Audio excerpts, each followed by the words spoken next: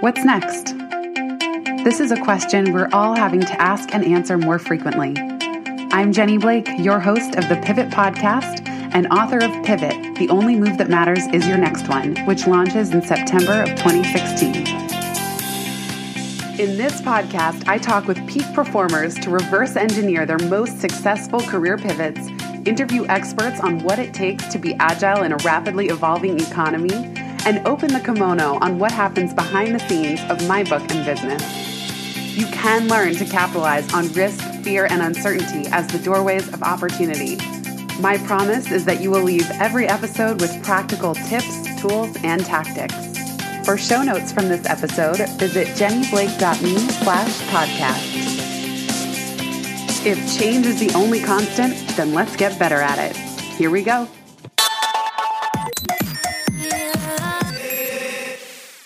Hello, everybody. Welcome back to the Pivot Podcast.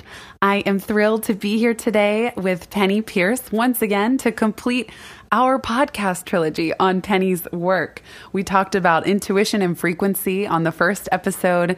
Then we talked about dreams as a doorway to 24-hour consciousness.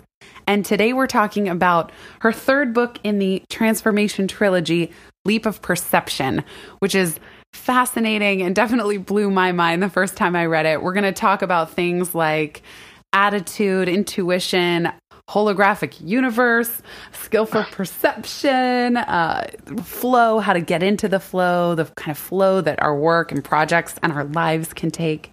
Quick reminder on Penny. Penny is a gifted, intuitive empath, respected visionary and pioneer in the field of intuition development and consciousness transformation. She is known for her common sense approach to spirituality and the development of expanded human capacities and the ability to translate sophisticated concepts into useful practices. That's what I love about Penny, and we'll do our best to translate all that onto today's podcast. Penny, welcome to the show. Oh, thanks so much for having me on again. Sure, it's such a pleasure. You open Leap of Perception by quoting the saying, "Worrying is praying for something you don't want." That's something so many of us can relate to. Can you say more on that quote and how it relates to the idea of perception that you talk about in this book? I think it relates in that I'm starting to talk a lot about the fact that whatever you put into your energy field, that means your thoughts, your emotions, whatever you're broadcasting, is really what you allow to manifest for you. So if you're worrying, basically you're going to get what you don't want because that's what you're thinking about. The leap of perception is all about so many of these little seen dynamics of perception that we don't look at very strongly, that I think is what's coming up for us now. You say in this book that we're moving into the age of intuition, and part of that is using our right brain and our intuition for perception and moving away from the left brain a little bit. Yes. I think we have to understand, first of all, that we're involved in quite a big acceleration process on the planet that's been going on for a long, long time, but it's really kind of reaching a crescendo these days, where we're going to be shifting from one kind of perception, I call it the old perception or linear perception, into a whole new way of knowing ourselves and reality, which is the perception of the intuition age, which is spherical and holographic. They're two totally different ways of understanding reality.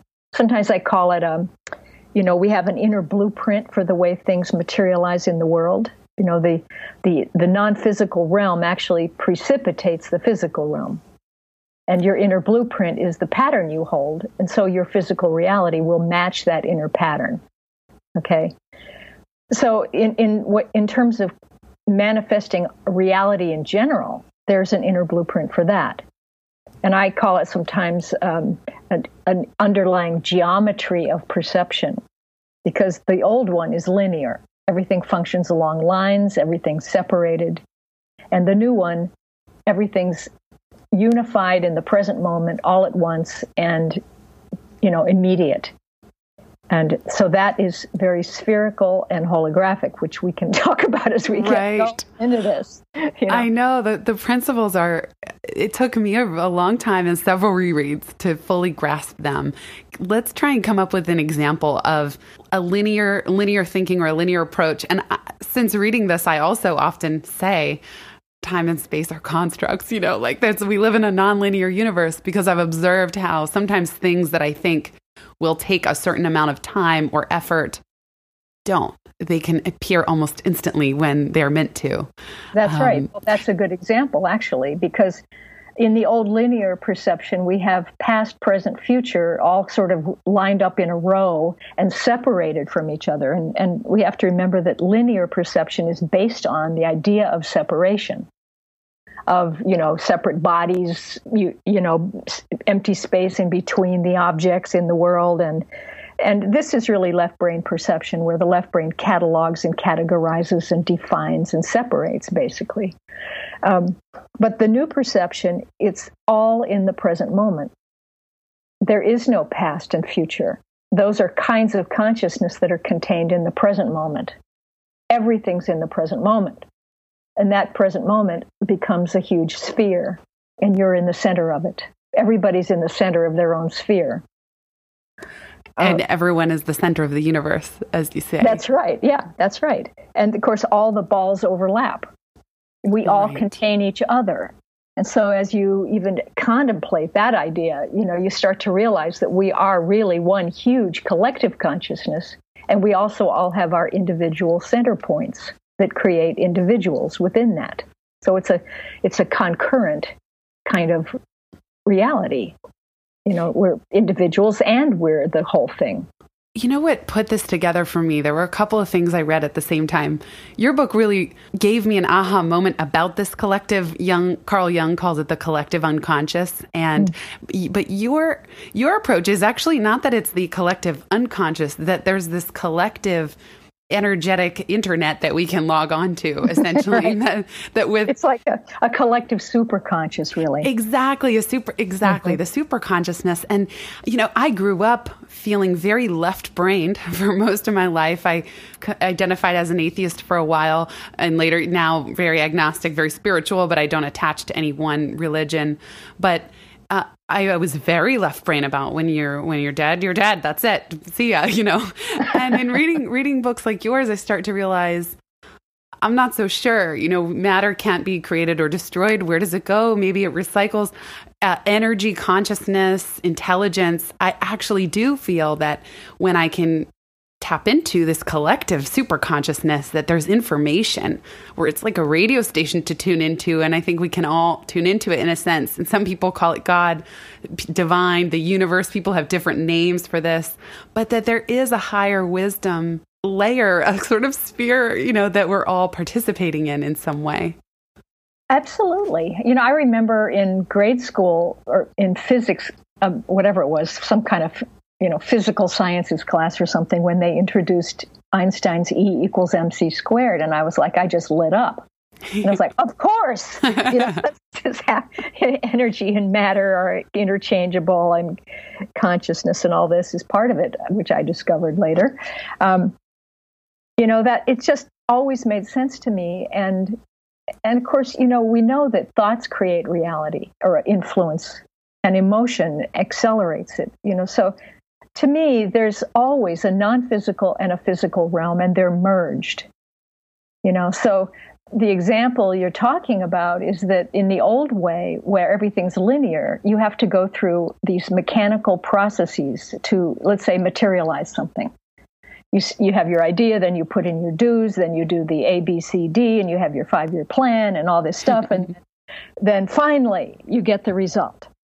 But in the new reality, where everything's in the present moment, then your initial idea is in the present moment, along with the finished result, along with the entire process.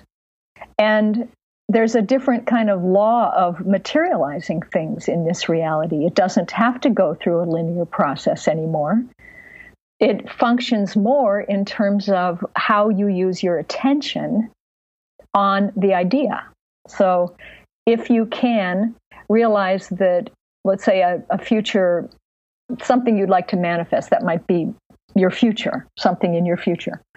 It's not actually in the future anymore. It's in the present. It's already with you, but it's at a different frequency of your present reality.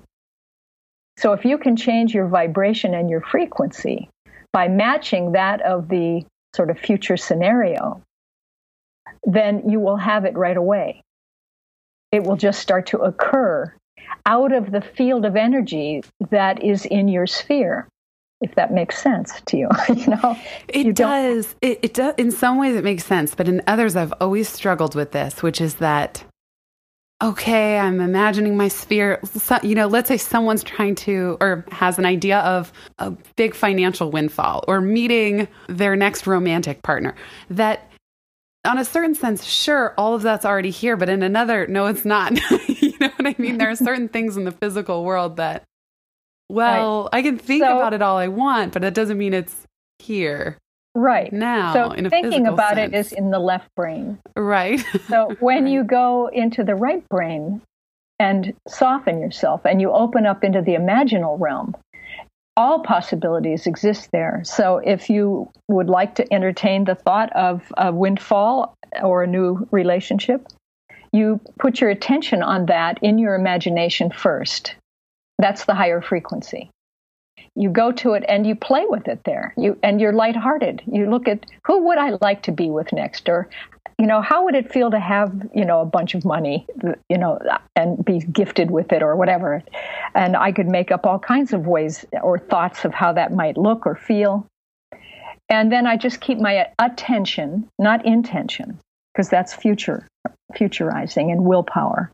So you place attention into the imaginal idea, and you be with it, and you love it, and you enjoy it, and then it likes you. It comes to you. Mm-hmm. And then pretty soon, the more you pay attention, it's like that thought kind of drops down in frequency and starts to materialize out of your field.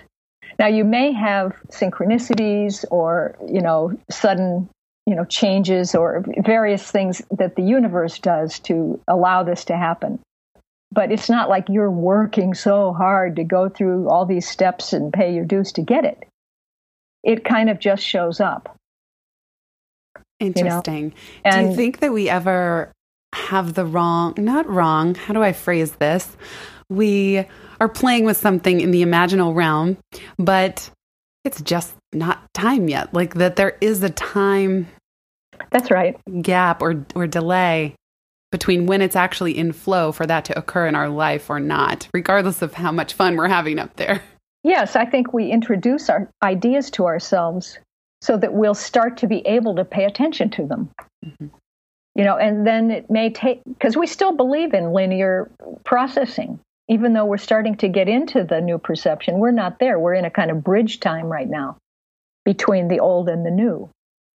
And the new is so miraculous and amazing. It's really the way things work in spirit, mm-hmm. Truly. But it's going to be that way in the physical world eventually. If you can imagine it now, your world will start working that way.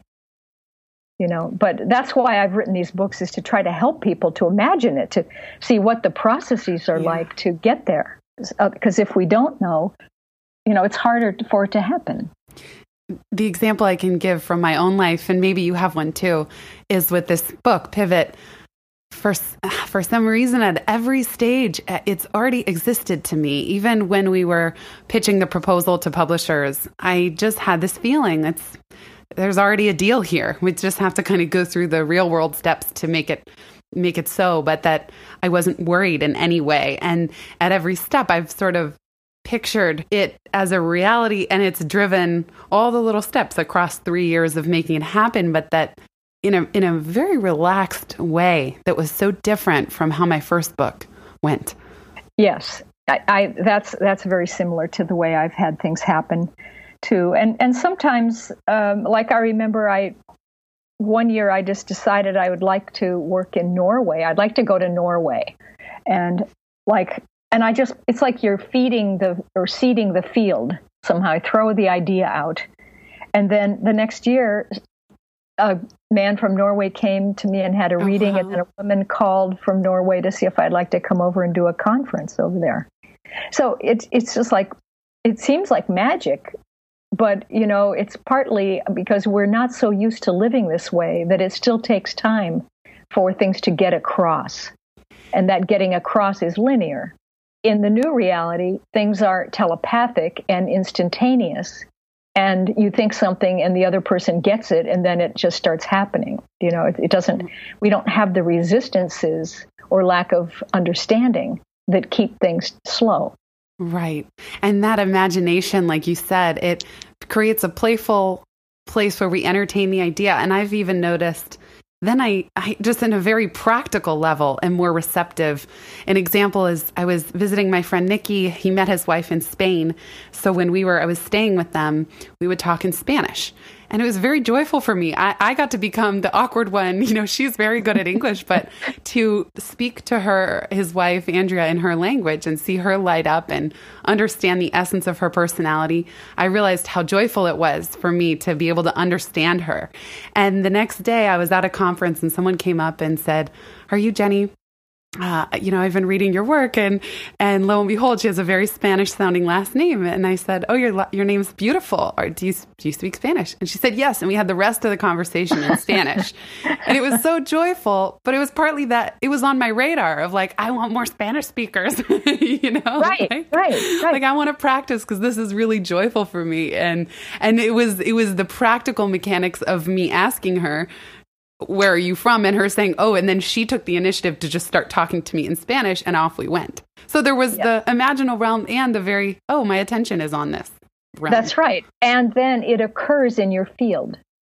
Yes. It just kind of shows up suddenly. These people come out of nowhere, and I think this is different from, I always talk about, how it's not the law of attraction, because when you enter the new consciousness or this leap of perception, you're living in a sphere where everything's inside the sphere with you. The present moment is the sphere. And the present moment is your conscious mind. It is your reality. So everybody's in there with you. All the ideas are in there with you. Nothing is separated from you. There is no outside world. So once you start thinking, I like speaking Spanish, I'd like to have people just talk to in Spanish, they show up out of the field. They occur. They emerge. And if you take your attention off of that, then they dissolve and fade away. Right? And so attention is the powerful force for this new consciousness, because it's through attention on an idea that it materializes, and lack of attention or boredom even, from an idea, and it dissolves. What happens when someone isn't like how do I phrase this? If they think they're putting their attention, but nothing's happening, it can be easy, at least for me, to go down the path of I'm doing it wrong.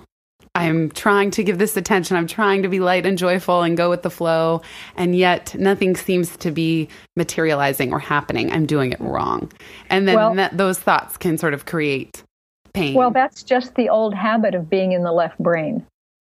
The left brain, does not want to give up its control of being the boss of your reality. And if you go to the right brain and move into a merger with the thing that you're wanting to create, then the left brain doesn't have a role anymore, and it feels neglected and it feels like it's dying, and of course, left brain taken to its extreme becomes ego. And so when we don't use it in favor of working with right brain, we go through ego death. And it doesn't like that at all, right? So it's going to fight back. And so that's why I think doubts arise. You start into the new path, and if it doesn't happen instantly the way the left brain thinks it should, then it interjects with all those doubts and it tries to interrupt that flow, sort of sabotages you. So then you have to take yourself in hand and say, wait a minute, I am now working with this new consciousness, and I know this is the new way, and I'm just going to be with my idea. I'm going to love it. I'm going to keep my attention on it, and I know it will start materializing. And then relax, So, I think this happens to us constantly, because it takes at least 3 times to get a new habit started. We have to break the old habits, unlearn, and then relearn a new way. So shifting gears a little bit, there are some principles that I want to throw out from your book. One, and you said this earlier, life is accelerating. So are you. You being the listener, all of us. And that the vibration of the earth itself is accelerating. That's called Schumann resonance. And I think we all feel that. It's why I'm writing Pivot, because I felt like I actually went to the planetarium, the Hayden Planetarium here in New York. Neil deGrasse Tyson's the director. He's one of my personal heroes. And in this movie about the cosmos, they said the universe is expanding and at an accelerated rate. And I thought, aha, that's what's happening in our careers too. Everything is expanding and it's accelerated, and that can cause some stress. No kidding. Yes. The acceleration is a given, and it's just been going and going for quite a few billion years if you listen to the Mayan calendar makers. But that then causes our consciousness to build up and the vibration in our bodies to go faster. And there are lots of symptoms of that, which I've outlined in Frequency. But what that does is it causes time to speed up and our awareness of time, which then causes us to fall into the present moment, which we were talking about before a little bit, so that we start realizing that everything is in the present moment. It's gotten so fast that, the present moment has swallowed up the past and future and other locations and other dimensions. It's all becoming part of one big moment. And that, if you take it out enough, it becomes the whole unified field of physics. That is your true self, that big thing, And so once you realize you're in the present moment, then you start to have a couple things happen. One is, if you get quiet and move from the left brain to the right brain, where there's no language, and just feel into that moment, you will start to feel yourself expanding out equally in all directions until you realize that you are shaped like a sphere, that your energy field is you also at a different frequency, that it goes out all around you in every direction, and it gets bigger and bigger, and then it includes more and more time, more and more space, more and more knowledge, other dimensions, everything, all the beings in the world. And in meditation, you often realize this kind of thing, and so once that starts happening to you, then you start realizing how interconnected everything is. That's where we start seeing that, the other people are in me, so I must know about them, and they probably know about me at some level. So then getting help is a lot easier. Feeling like you belong is much more natural. There's a sense of this co-creative, collaborative, mutual inclusion that is actually, if you go into it deeply, it's very, very joyful. It's what we all long for here in this world because we feel isolated because of the left brain cutting us off from ourselves and each other. But as you start moving into that present moment reality and that right brain reality, many things are revealed about how this new perception is going to function. And and some of that is, I think, intuition is the perception of transformation. Literally. I mean, it is the way we are going to work. Direct knowing, direct experience, empathy, total, feeling into everything and knowing it all at once. You say in the book, when in the present moment, you experience a deep sanity concerning the coordination of the flow. Mm-hmm. Absolutely. There comes that sense of just rightness. Yes. That yes. What you become aware of in any given moment is just what you need to be aware of. And if you feel spaced out, then you need to be open and spacious in that moment. And then the next thing comes out of that spaciousness, and everything's just sort of regulated in this non-rule-oriented way where all the beings are collaborating and cooperating to help you get this information you need next and do what you need to do because they need what you need, what you want to do. They want you to do it, and so it's all working for the evolution of everyone. It's amazing. You just are awestruck when you start to feel this. And then, boy, oh boy, do you get into those high spiritual states. Yes. I mean, joy is really natural then. And love just is really how the perfect fit. It's really, love evolves into something that's like this amazing connection between everything. That's the way it is in the world. Everything fits together perfectly. Yes. See, we block that with our fears here on earth. And that ability of those spiritual realms and the soul to translate into the personality gets slowed down and gets sloggy. And, it takes us now quite a while to clear that. And that's the phase we're in right now on earth, I think, is this clearing of the clutter. Yes, clearing of the clutter and clearing of the fear that has accompanied this accelerated feeling that we have. There's a franticness about the information age and consumption and how much we're taking in all the time. And that I love how you describe the deep velvety silence and, and the sanity and the joy that comes from relaxing our left brain muscles and leaning into these skills of perception. Mm-hmm. Yeah. And we're frantic partly because the information age is everything's speeding up. I mean, it's getting to the point where we can't process all of the data in the old linear way. It's just too slow because everything's separated. But now we're coming into this sense of the intuition age processing, which is where we work from the right brain, and everything comes into us all at once, almost as a pattern. And then we have to allow that to seep back into the left brain to describe it or decode it or, make it conscious. Then let go again, go back into the right brain, open up again, get the next big chunk of the pattern, bring that through. But it's like everything gets understood all at once, sort of in a mixture that you can't describe really because words are linear. And so we have direct knowing. And this is a whole different mode that we're starting to understand a bit more. But the speed is going to shift, I think, into a kind of slowness that is actually faster than the speed.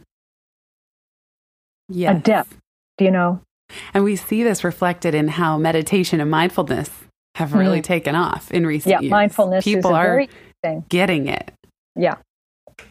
Mindfulness will be one of the big skills in the intuition age because it's all about, in each moment, checking in to see, what am I noticing right now and why? What is the collective consciousness or my soul trying to make me aware of here in my personality? And how am I learning more? What's going on here? That there's always a kind of a message that's in your daily experiences. And so that translation, let's call it, is what I think mindfulness is really all about. It's like seeking the communion experience with the moment. And that goes back to the spherical perception and having that confidence that everything I need is right here. Everything, we talked in a previous podcast about the answer to a question, that in asking the question, the answer has arrived almost in that same moment, if not right beforehand. Well, yeah, the answer always prompts the question. Right. So interesting. So interesting. So anyway, the spherical part is the first step, really. I mean, it's like getting into the present moment and the right brain are key things to allow yourself to understand that you're living in a ball of reality. Then, after that happens, you really then begin to balance the left and right brain so that they become sort of a unified consciousness, a figure 8 flow. And once that happens and integrates, you can move into the center part of your brain, like into the pituitary and pineal gland, which is where often the higher direct knowing and psychic abilities and all that sort of thing happen. But once you're in that center point of the brain, this is where the holographic part comes in, because one part of a hologram is symbolic of all the other parts. And so the center point of the brain is also the center point of the heart. It's the center point of the sphere. It's the center point of everybody else's sphere. And you can have resonance to every single center point from your own. So what I feel happens is once you get in the center of your head, then immediately there's a resonance to the center of the heart. And the heart opens and it expands out into and becomes the sphere, really. Every center point expands out to become a ball. So you have, your mind, your heart, your, vitality, everything is the sphere. They're frequencies of the sphere, if that makes sense.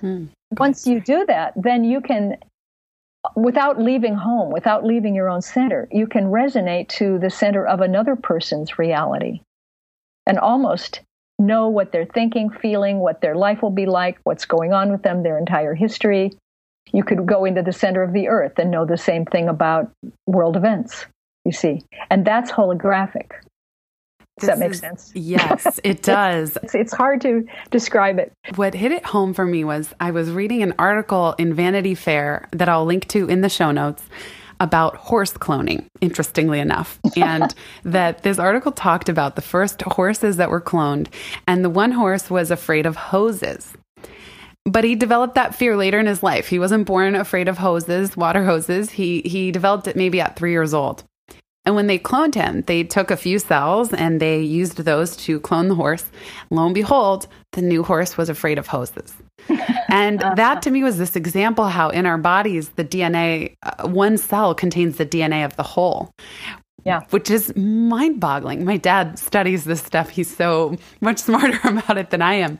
But that one cell contains the wisdom of the whole. So can we then extend it exactly as you just said? Well, every part of our body has knowing, has intelligence. The whole somatic, the idea of somatics, that our whole body has wisdom, our heart, our gut, our brain, not to mention every cell. And then as a person on the planet, we are one cell of this big beating heart of the universe, of the planet, of everyone. And that's what really started to connect the dots for me, maybe in a nonlinear way, I don't know, about what a holographic universe really means. Yes, indeed. Yeah, and I think that it's interesting that the cells that were going to make the new horse are not just physical. They contain an inner blueprint. Each cell has an inner blueprint. And, they have the inner blueprint of the whole memory pattern of that horse. So his inner blueprint just is transferred to a new clump of cells and the same inner blueprint occurs. You see, and I think that's very true for us. We have emotional memory, vibrational memory, mental memory, of course, but the body has all kinds of memory of its own. There are these other dimensions. Absolutely. You talk about different skills and habits and some kind of mistakes people make when trying to use skillful perception. One of them that jumped out at me, because I think a lot of people fall into this, is the willpower habit, which you say is choice with added directional force. What's your take on willpower? Well, if you think about it a minute, willpower means that you're still thinking about the future and that it's separate from you, that it's going to take a lot of cleverness and energy to cross the empty gap between you and your goal, and that you've got to, use force basically to do it. Whereas really in the new reality, there's no need for willpower. There's just focus your attention on it and love it and enjoy it and ask for it sort of, and it's yours. So willpower is a huge waste of energy to me. Mm-hmm.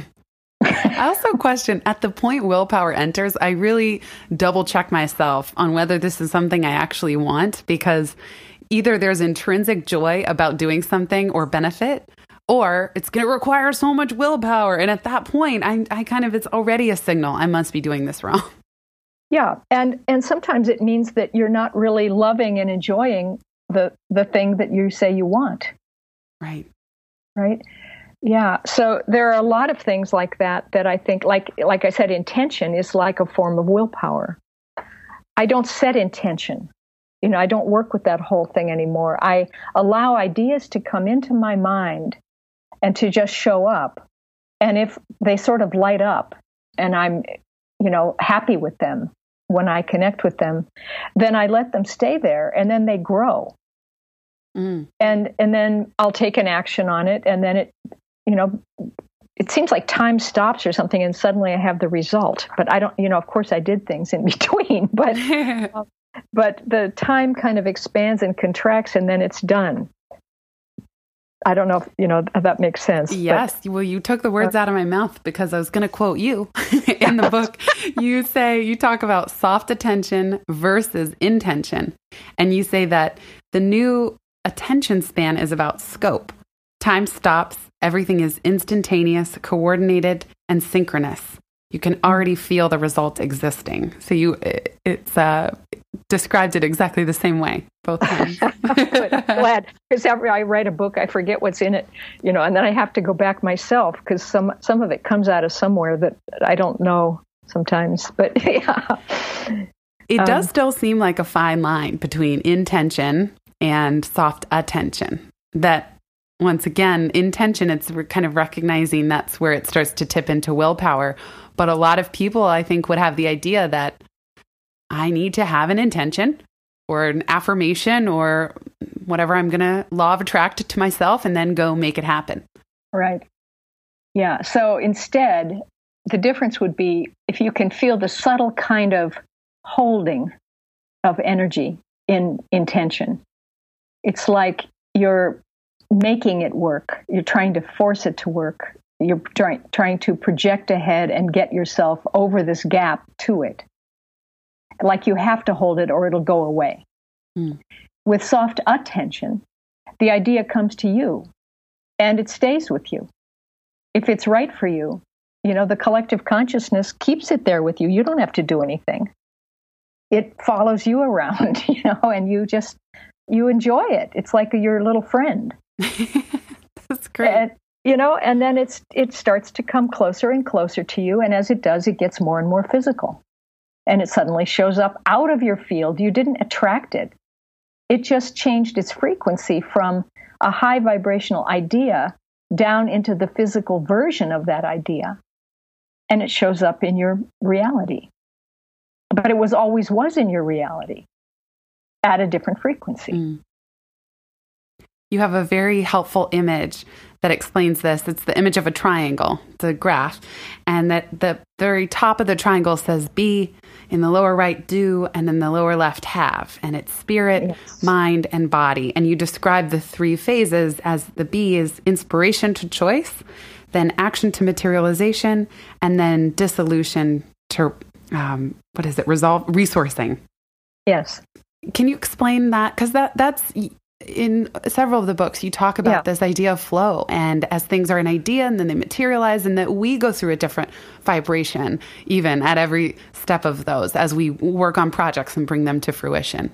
Yes. I mean, it's a triangular thing, but it's really a circle. It's a cycle that keeps going around and around. And so we start at the top point with spirit or the imaginal realm, and we get an idea comes to us.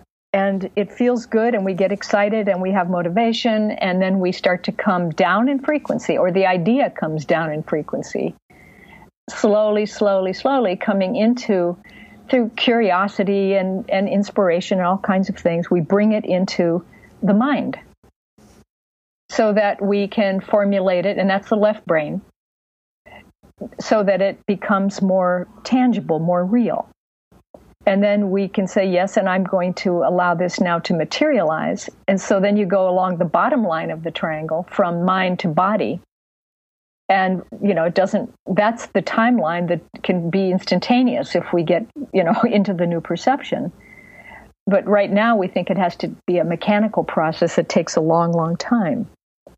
But eventually we get it to occur, and it's physical. And at that point, most people think that the cycle stops, that that's the end. The goal has been achieved. And then they don't want to face the next step, which looks like the void to them. At the end of a cycle of form, your energy's been used up and you're on empty. And so when you look out, you see emptiness, and so it looks like a void. So people turn around and go backwards to more of mind. So they do more, they have more willpower, they try to repeat cycles that worked before and get the result again. And then they don't want to face the void, so they go back again, and they go back and do, have, like that. And you get exhausted from doing that.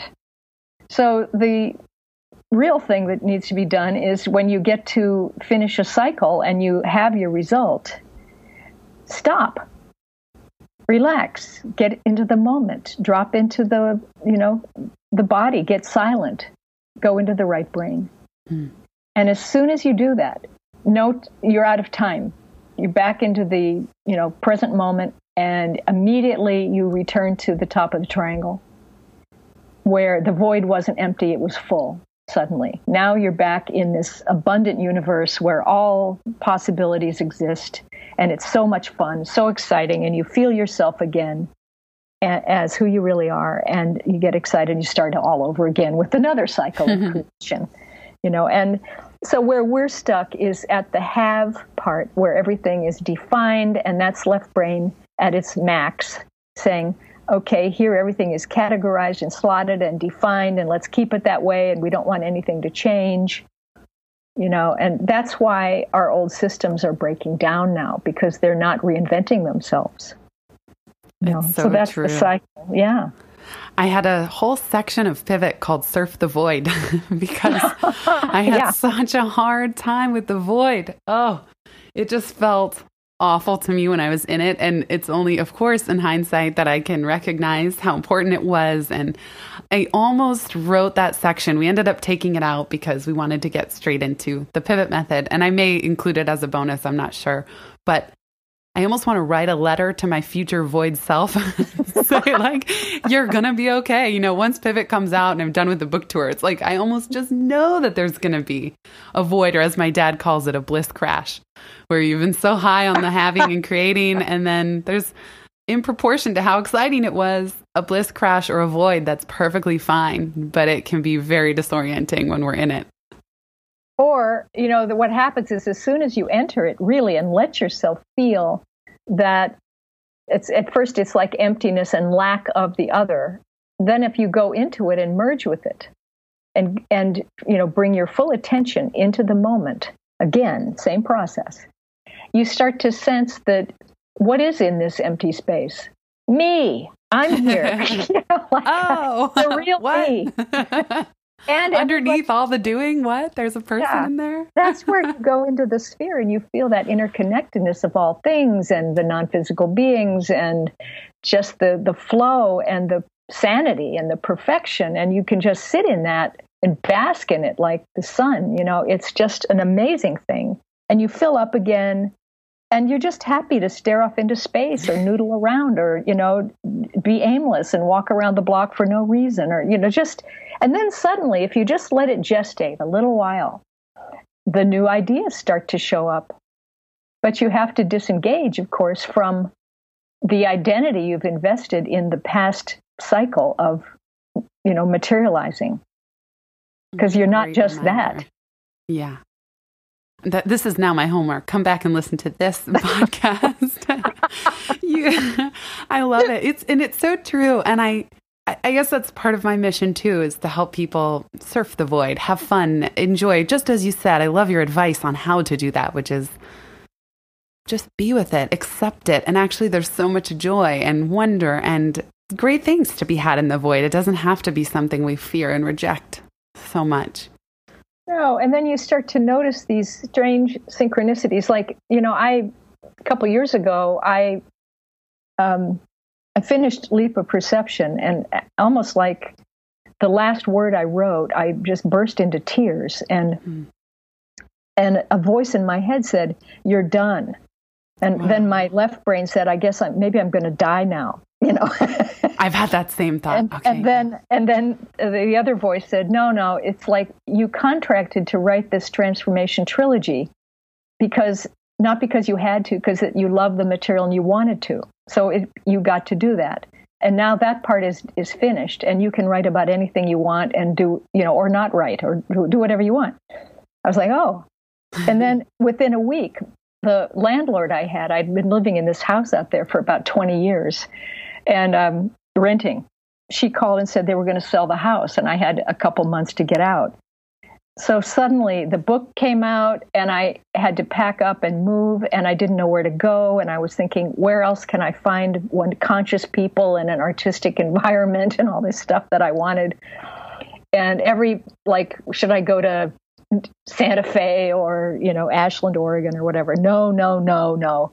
Go to Florida and be with my aging mother. And so I could not do anything else. And it's almost like I just got lifted up and moved along. The flow just literally kicked me out of Marin County and off I went. And I got here, and then something made me buy a house. And I was like, what am I doing? I'm going to end up staying here, and I don't know anyone. I don't fit in here. And anyway, it worked out perfectly and helped heal a lot of things. And then suddenly my mother died last year at Thanksgiving. And that was interesting, too, because after that, it took me 4 months to finish her estate and get rid of all her things in a conscious way. And then I was supposed to be starting a new book, which I'm working on now, but I was supposed to have it finished by now, and I'm just only now starting on it.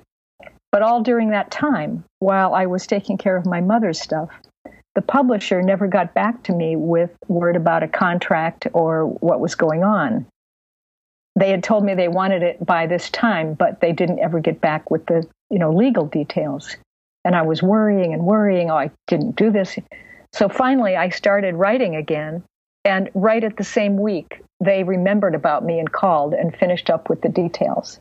So it was like I couldn't have written it while I was working on my mother's estate. No way I could have had that kind of consciousness. It was so perfect, Unbelievable. And it just makes me laugh, at times, yeah. The way things work. If you don't really worry too much. Yes. What a powerful story. And those of you listening, it would be a great exercise to consider, when has my life worked out that way, where you felt either just totally drawn in a new direction or to a new place. You can't explain it with your left brain, or things don't happen. And actually that ends up being a critical gestation period, like you described, Penny. Mm-hmm. I feel your books must work on some level. You must have been in my sphere of perception, because when I read them, I could have never dared to dream we'd get to sit and talk live on the podcast. And so I must have somehow been able to apply your principles. Well, it's amazing how the books find the right people themselves. They go out to do that. Somehow that connection. That must be one of the main reasons I write a book, because of the sheer serendipity seeds that it inspires, which is, I have no clue who's going to find this and reach out, but I trust the people who need to. But it's like buying a serendipity lottery ticket, but a more organized one. Yeah, I know. It has its own life. It is an entity. At the end of the book, you say, the future isn't out there. Just listen. That's right. It's not out there. It's not separate from you. Yeah. It's all encoded, I think. And, you can be going along on a path and maybe even be locked into some habits and negative thinking, or a certain path that you think is going to be it forever, and it's really not supposed to be. And whenever it's the right time, I do believe that the soul can break through that thickness or barrier and bring through the right thing. I've had it happen to me quite a few times. And so I think the soul knows what it's doing, and we can trust that. And that, fuels our trust for timing and the flow and other people and everything. Amazing. Well, last question before we wrap up. I know it might still be in the super secret phase, but is there anything that you can or want to share from the next book that you're working on? I'm not going to release the title of it yet, but it's the next step beyond. I'm really writing about this whole transformation process, and stages of it get revealed to me, just as I go along and live and notice. And make notes about the insights I'm getting. So this book is the next stage. how to, shift into this new perception. And I guess it borders a little bit on the idea of enlightenment, but that's such an overused term and so kind of weird. Like people can't really relate to it. So what does that really mean? How to make it normal? You describe this in your books that even for you, your writing process is very much in the moment, and that you don't always have the whole book or the shape, and you're kind of downloading it by just being present and getting little nuggets at a time. Yes. When I started Leap of Perception, I used to describe it like combing out long tangled hair. You know how you start at the bottom and you have to work up, or else rip it out. Or like swimming through a seaweed forest in the ocean. It's just like everything was connecting to everything else. So you have to just pull something down and start, and then be willing to make mistakes in sequencing or whatever, and then go back and comb it again, get it again. And it's not something that I can outline in a linear way anymore. It's not linear, which is hard to write a book about nonlinear subjects. Right. Well, you do such a great job on it. I cannot wait to read the next book and have you back on the podcast.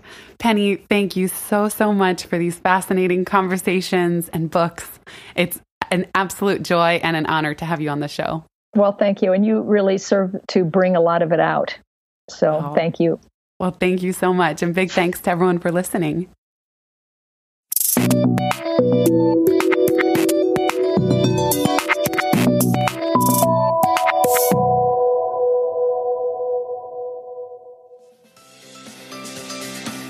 Thanks so much for listening to this episode of the Pivot Podcast. To learn more and get in touch, visit jennyblake.me, where I blog about systems at the intersection of mind, body, and business. Or find me on Twitter at Jenny_Blake. And remember, build first, then your courage will follow. Hasn't it always?